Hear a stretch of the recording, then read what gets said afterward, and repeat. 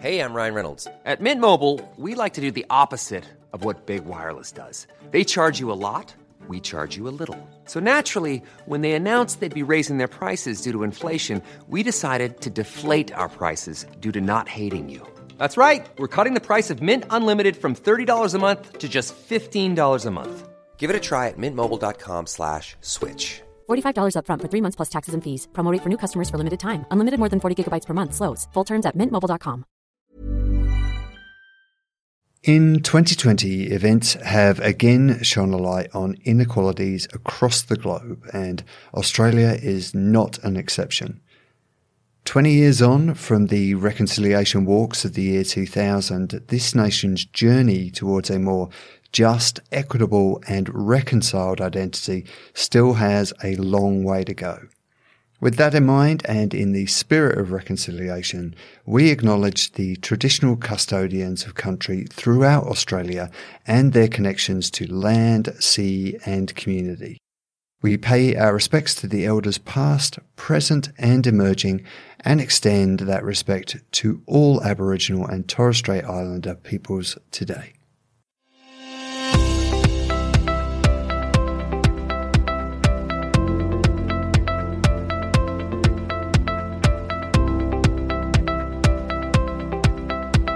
Hello and welcome to Policy Forum Pod, the podcast for those who want to dig a little deeper into the policy challenges facing Australia and its region. I'm Martin Pearce. Policy Forum Pod is brought to you by policyforum.net, and we're of course based at Crawford School of Public Policy. Crawford is the Asia Pacific's leading graduate policy school, and we offer a wide range of short courses, master's degrees and PhD programs from economic policy to environmental management. Applications for semester 2 for this year have now closed, so you've missed your chance for semester 2, but it's never too early to scout out your options. Have a browse on our website and find out more about your next potential step in your career at crawford.anu.edu.au/study. Now, regular listeners will know that Policy Forum Pod is one of a number of podcasts we produce. We also produce Mark Kinney's Democracy Sausage Pod. And if you didn't hear it last week on Democracy Sausage, Mark talked to Christy Hess from Deakin University about the future of local newspapers. It was a really interesting discussion, and I'd recommend you give it a listen if you haven't heard it yet. Today, we want to pick up that ball and run with it, albeit in a slightly different direction, by opening the discussion to covering news beyond newspapers. Just this week, the University of Canberra published a report looking at news audience needs in rural and regional Australia. The report identified significant gaps in news reporting for these communities. Whilst about 88% of survey participants are accessing local news regularly, it turned out that about a quarter had no local news service or newspaper at all. A report by the same researchers also revealed the myriad challenges journalists are facing in trying to service rural and regional communities, with many of the journalists saying that they're lacking time and resources to do the best work they can. So today we're asking, what do local audiences need in terms of news, and is there a way that policymakers can help to meet those demands? And today I've got two pod regulars and friends of Policy Forum Pod with me. First of all is Caroline Fisher. Caroline is an associate professor at the University of Canberra, and she's a member of the News and Media Research Centre and co-author of the annual Digital News Report Australia.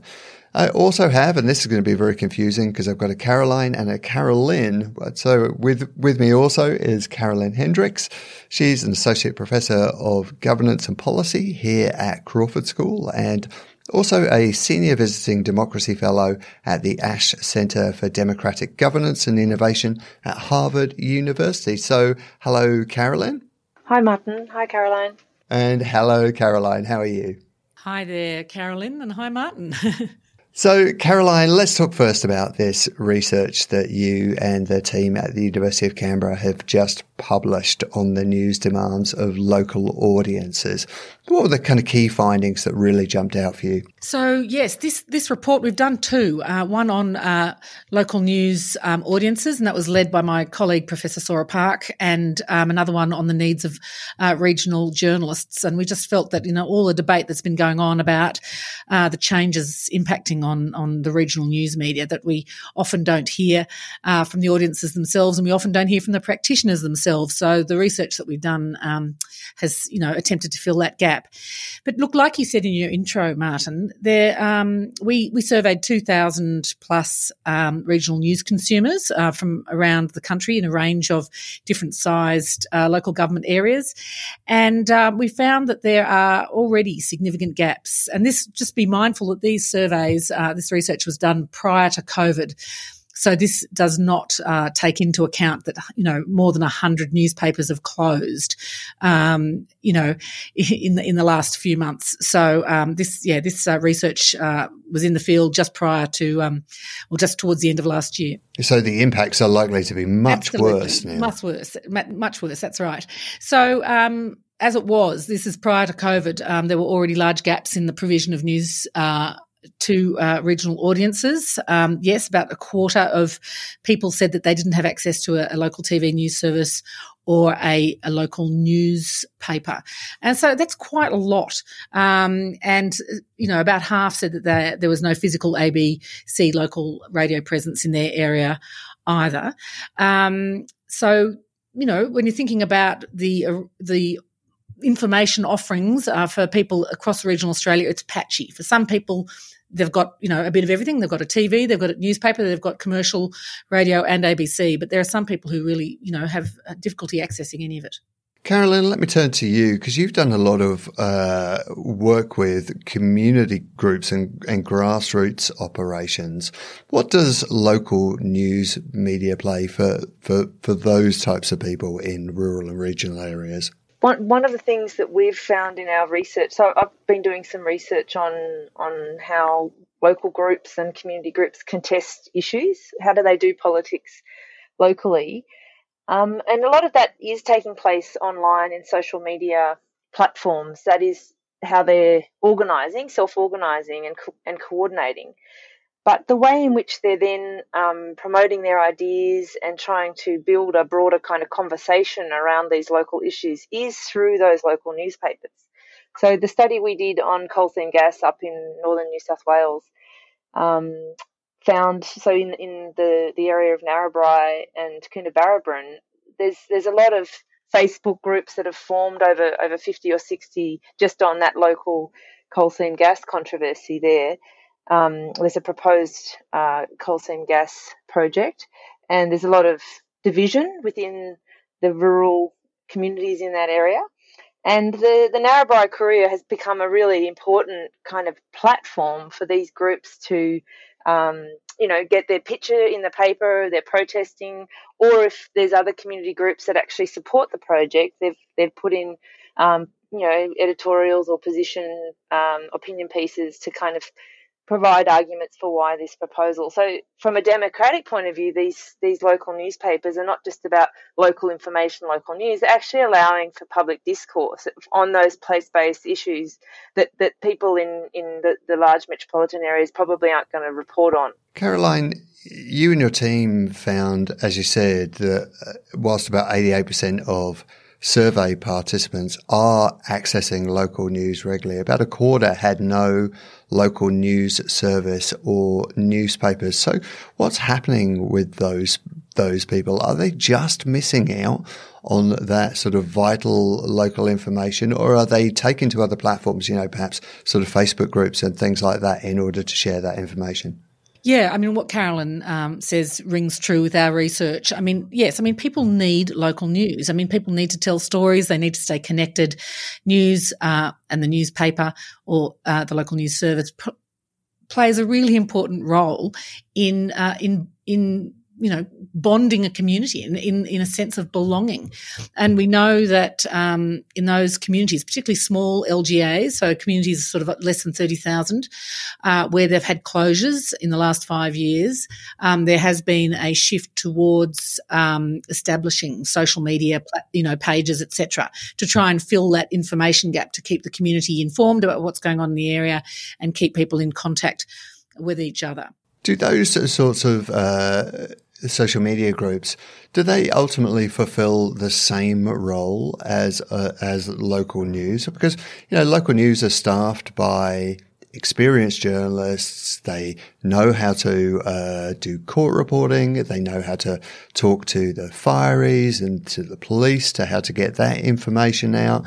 They go and sit in council meetings and report on them diligently. So are the two things balancing themselves out?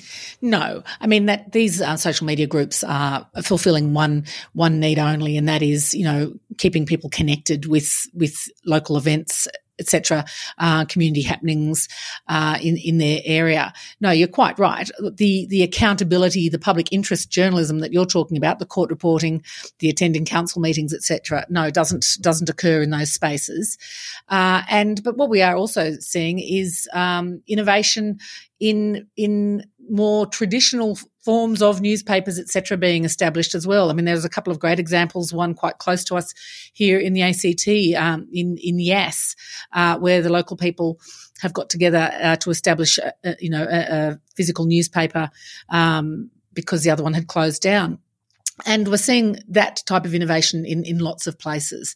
So, and that just really speaks to the fact that, the newspaper does need to be there, and it does need to employ journalists with skills to ask hard questions and play that scrutiny role. Yeah, I mean, it's really pleasing to hear that communities are taking it on themselves to establish these types of newspapers, but the financial situation of newspapers has been dire for, decades, and that was even before the COVID-19 crisis. So are there kind of economic models for those innovative community-led models that are sustainable? Well, that's one of the things that we were trying to explore in this study about the needs of local news audiences or regional news audiences, to look at, well, what are they prepared to pay and what for?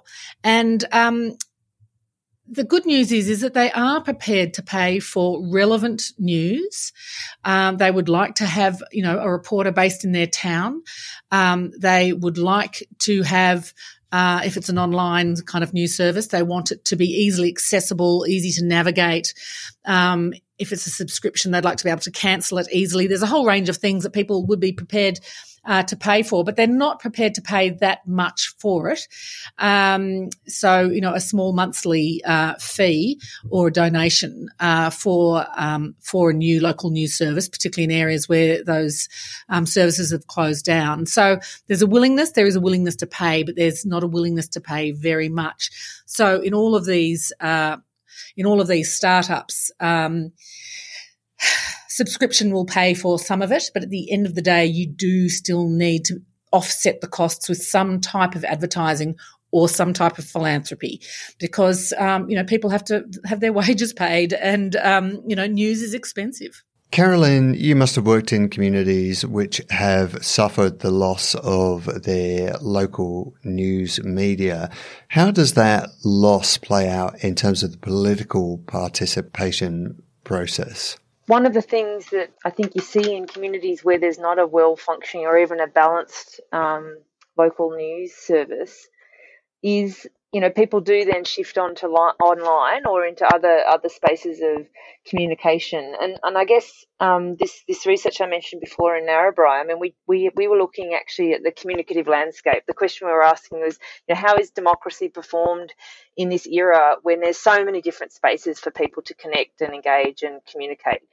And we wrote a paper on listening, looking specifically at how our citizens themselves listening in this controversy on coal seam gas. And one of the things we found there was that there was a lot of what we'd call horizontal listening in the public sphere, so between citizens, but it was between citizens that were kind of more or less like-minded.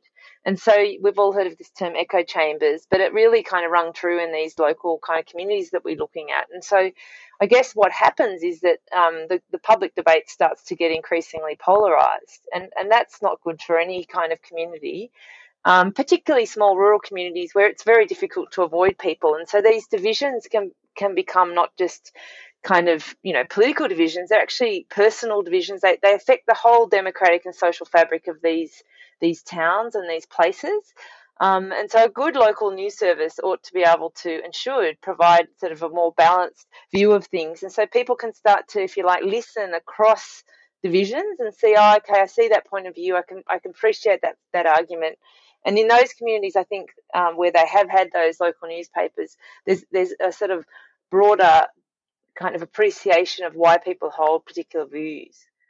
So I think that's a real danger for our local democracies and the civic capacity in those communities. If there's not this kind of intermediary, platform for people to be able to learn about different positions and different arguments. Martin, the other thing I was just going to add to that was that not just that, but, when it comes to the closure of, local news outlets, et cetera, it's the elderly, it's the those with lower incomes and lower education, et cetera, who are going to be the hardest hit. And that's shown in other research that we've done about news consumption and local news. So it's not just this risk of, I guess, echo chambers online, but just absolute exclusion of people who aren't online and who are disadvantaged. So we are going to take a break in a second, but before we do, there was one thing, Caroline, that really sort of jumped out at me in your study, which was that you found that regional news consumers have a much higher level of trust in local news compared to the national or news in general. What do you think is behind that? It's because we think the news is much more relevant to them and it is about them. So they can almost empirically test it through their own lived experience about whether or not that did actually happen. And they can talk about it over the fence with their neighbour and say, oh, did you know that happened? They say, yes, I know someone who was there. So there is this just much closer, the news is much less removed from all of their daily experience. And so in that sense, they can almost verify it for themselves. So it's not surprising in many ways that trust is higher if the reporting, of course, is accurate. But it's also very, in a local community, you're much more accountable to your community. And so, you need to, reporters need to be very mindful of not sensationalizing and not over egging a story, because they may well bump into the person in the local butchers. Okay, well, let's take a quick break there, but we'll be back in a minute. Hey, it's Ryan Reynolds, and I'm here with Keith, co-star of my upcoming film, If, only in theaters May 17th. Do you want to tell people the big news? All right, I'll do it. Sign up now and you'll get unlimited for $15 a month and 6 months of Paramount Plus Essential Plan on us. MintMobile.com/switch. Upfront payment of $45 equivalent to $15 per month. Unlimited over 40 gigabytes per month. Face lower speeds. Videos at 480p. Active Mint customers by 531.24 get 6 months of Paramount Plus Essential Plan. Auto renews after 6 months. Offer ends May 31st, 2024. Separate Paramount Plus registration required. Terms and conditions apply if rated PG.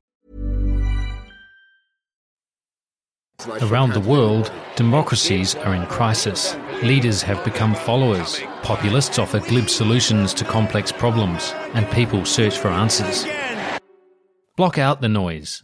Each week on Democracy Sausage, we go deeper to bring you insights from leading scholars, journalists and commentators to help you make sense of the world.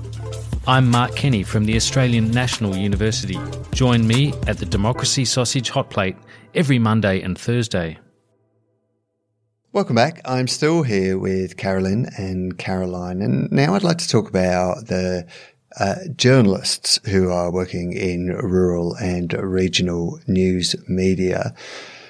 Caroline, what are some of the obstacles that journalists are facing trying to serve those communities? I mean, we've seen over the last few years, increasingly journalists who are working in those types of places are having to write for more than one newspaper. They might be covering more than just their local area. But what else is happening with journalists? Well, perhaps unsurprisingly, the biggest obstacle that they identified, this was a survey of 307 regional journalists, again, that we did similar at the end of last year. They are, incredibly overworked.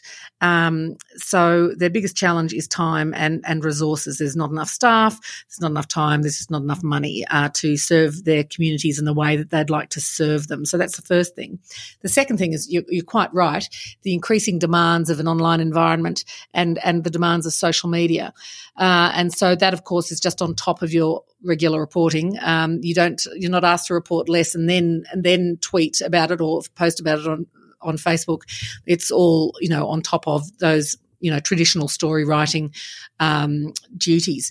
So people found 95% of the journalists surveyed said that the social media had the biggest impact on their work over the past 5 years. The influence of it had really strengthened. And the other thing actually was the growth of the demand for visual story elements. So whether it's video or photographs or data visualization or whatever, but the strength of visuals for storytelling and them having to then gain those skills as videographers or as photographers.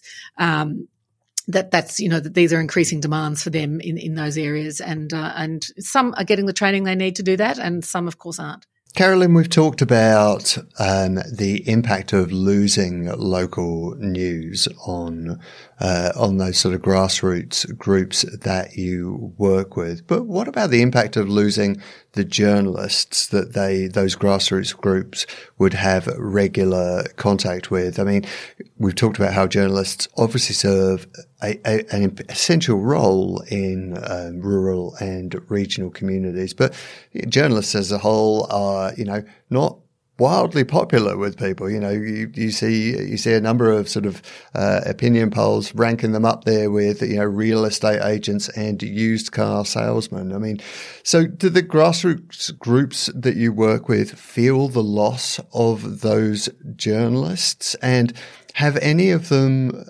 taken it upon themselves to sort of train themselves up to fill that gap? Yeah, so, I mean, in the areas where I've been researching, I guess the community groups feel kind of a bit ambivalent about some of the local papers. But I think that's not the journalists per se. I think it's more that they don't feel like there's been a lot of receptivity to their position. But I think other journalists that I do know that live in regional areas, I think they are highly networked and respected. Actually, like Caroline was saying, I think there's a these people are embedded in the communities. They see each other in the supermarket, the school drop off, and so I guess that it's a different category, I would say, of journalists than in the big metropolitans who aren't well known and aren't sort of out and about on the streets. And I think in that sense, their capacity to set agendas, to be able to blow the whistle on things, if someone, does experience or perceive some corruption, that they can approach that person.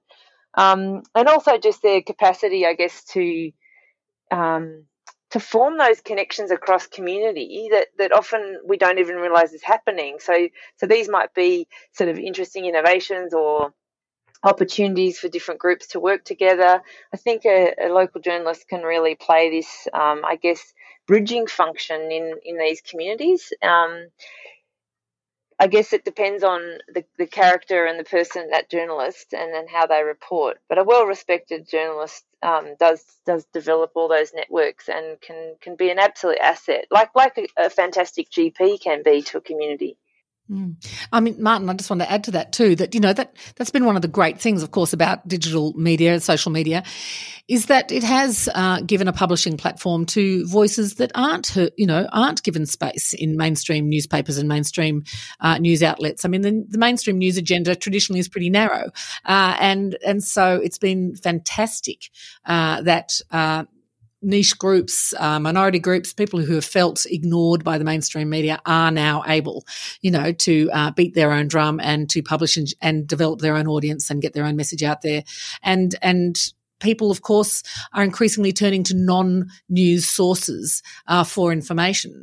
We did a study during the COVID outbreak and looking at where people were getting their news from about COVID. Most people were getting it from the news media, but lots of people were going to the specialist sites for the WHO or for the government, etc., to go straight to the source to get that information for themselves. And we see that as well in another study we did about where people get information about climate change. Yes, from the news media, but those who are really interested are going to specialist sites and blogs and other places to get information. So the information ecology is just kind of exploding.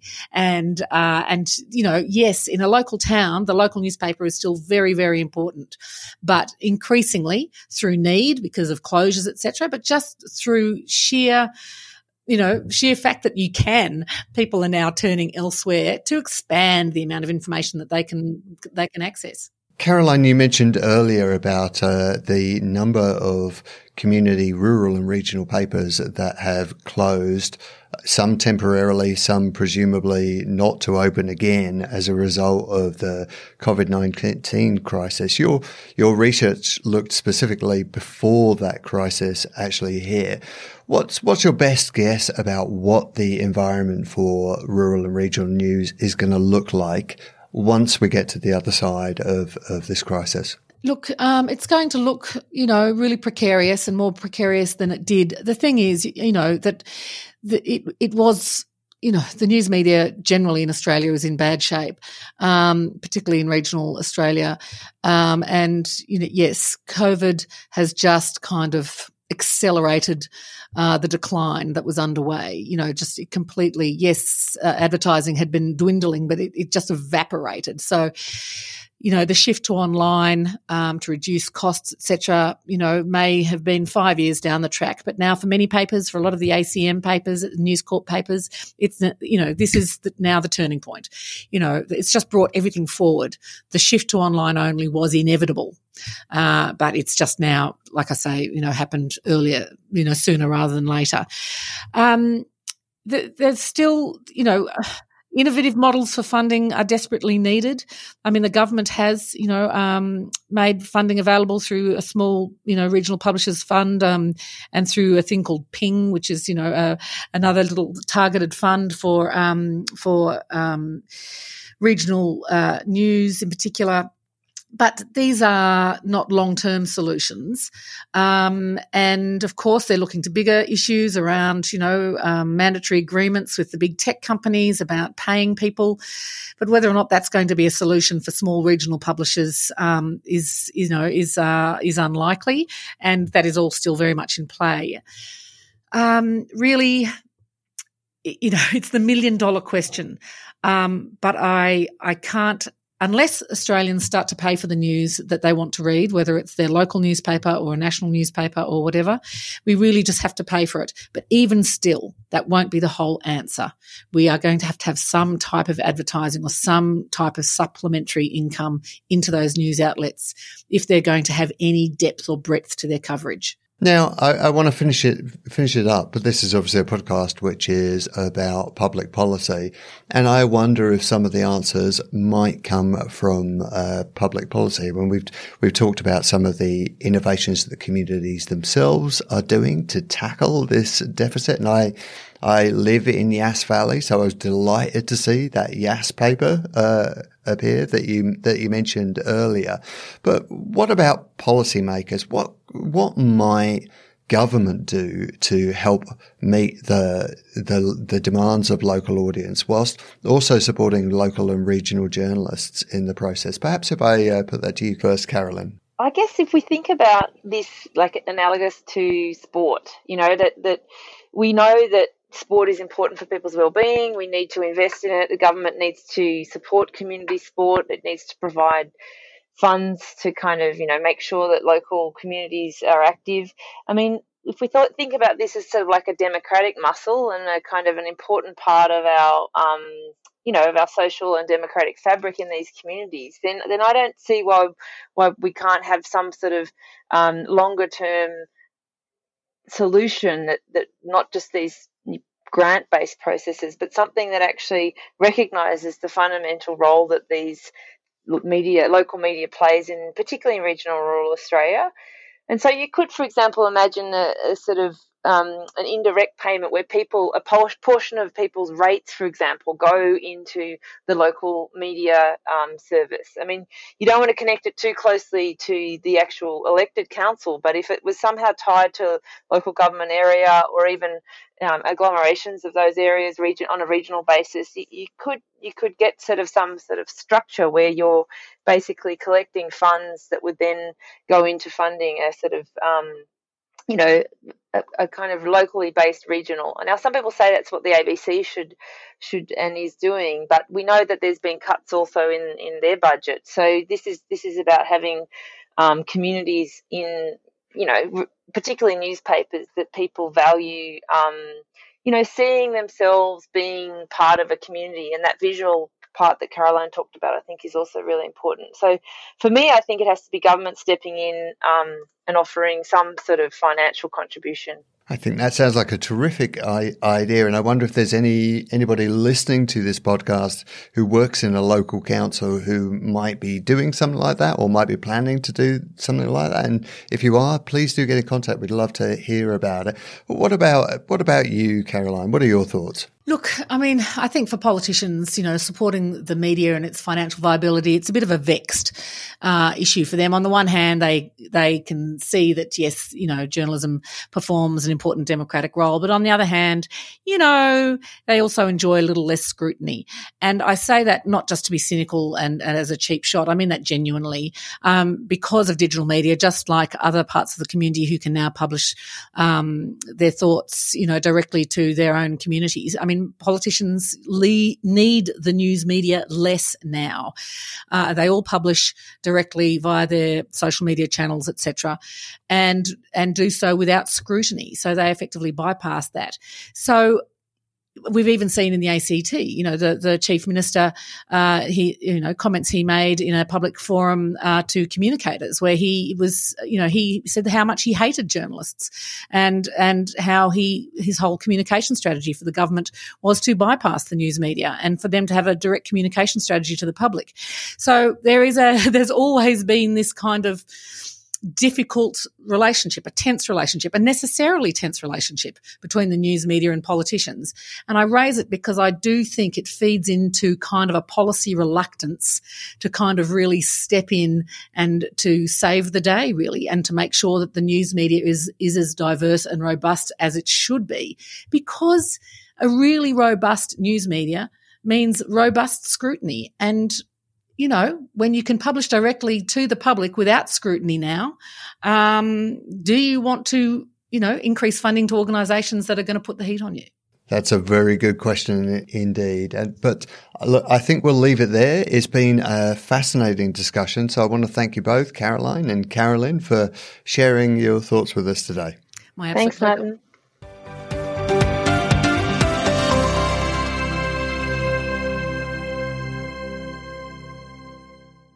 Well, listeners, that's it for today's pod, and we want to hear from you. Let us know your thoughts, ideas, recommendations, questions, or comments on this or any episode of Policy Forum Pod. We always love hearing from you.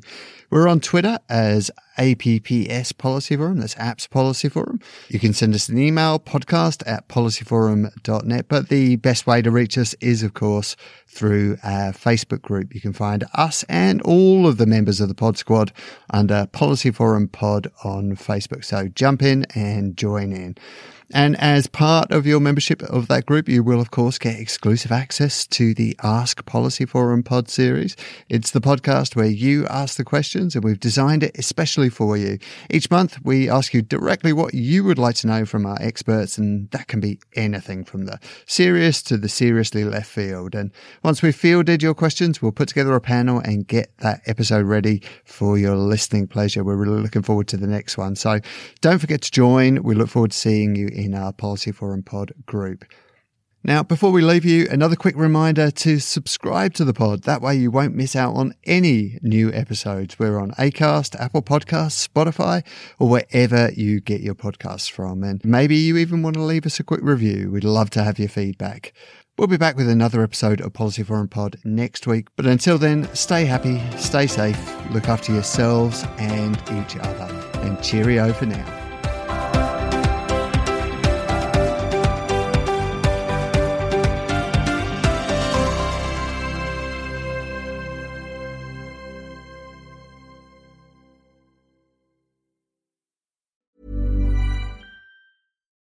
When you need mealtime inspiration, it's worth shopping Kroger, where you'll find over 30,000 mouth-watering choices that excite your inner foodie. And no matter what tasty choice you make, you'll enjoy our everyday low prices, plus extra ways to save, like digital coupons worth over $600 each week. You can also save up to $1 off per gallon at the pump with fuel points. More savings and more inspiring flavors make shopping Kroger worth it every time. Kroger, fresh for everyone. Fuel restrictions apply.